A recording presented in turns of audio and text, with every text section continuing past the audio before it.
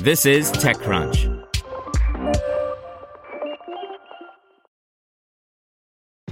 This episode is brought to you by ShipStation. You know, folks, I'm all about working smarter, not harder. Running a successful e-commerce business can be really convoluted, and honestly, you have enough going on, so I want to introduce you guys to ShipStation. I love using ShipStation because it makes it so much easier to automate all my shipping tasks, and I can manage all my orders in one simple dashboard.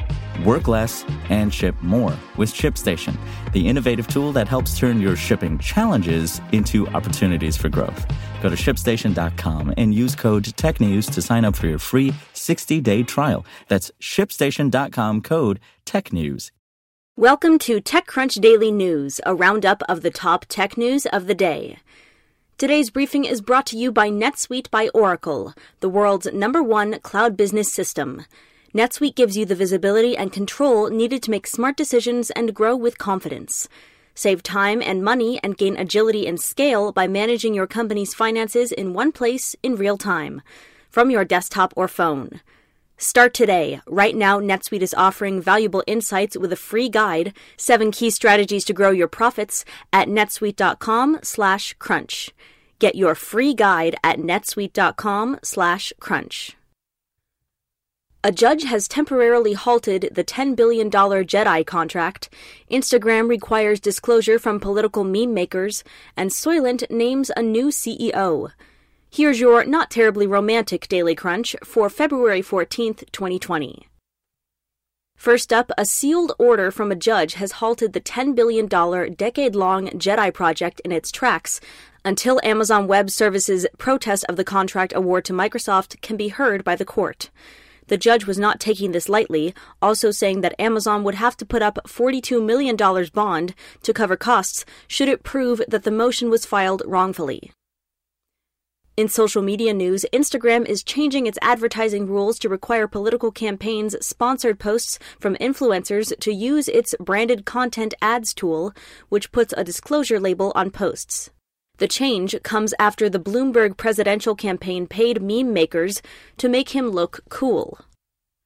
In startups, Soylent is shaking up its executive team, naming Damir Vangeloff as its new CEO.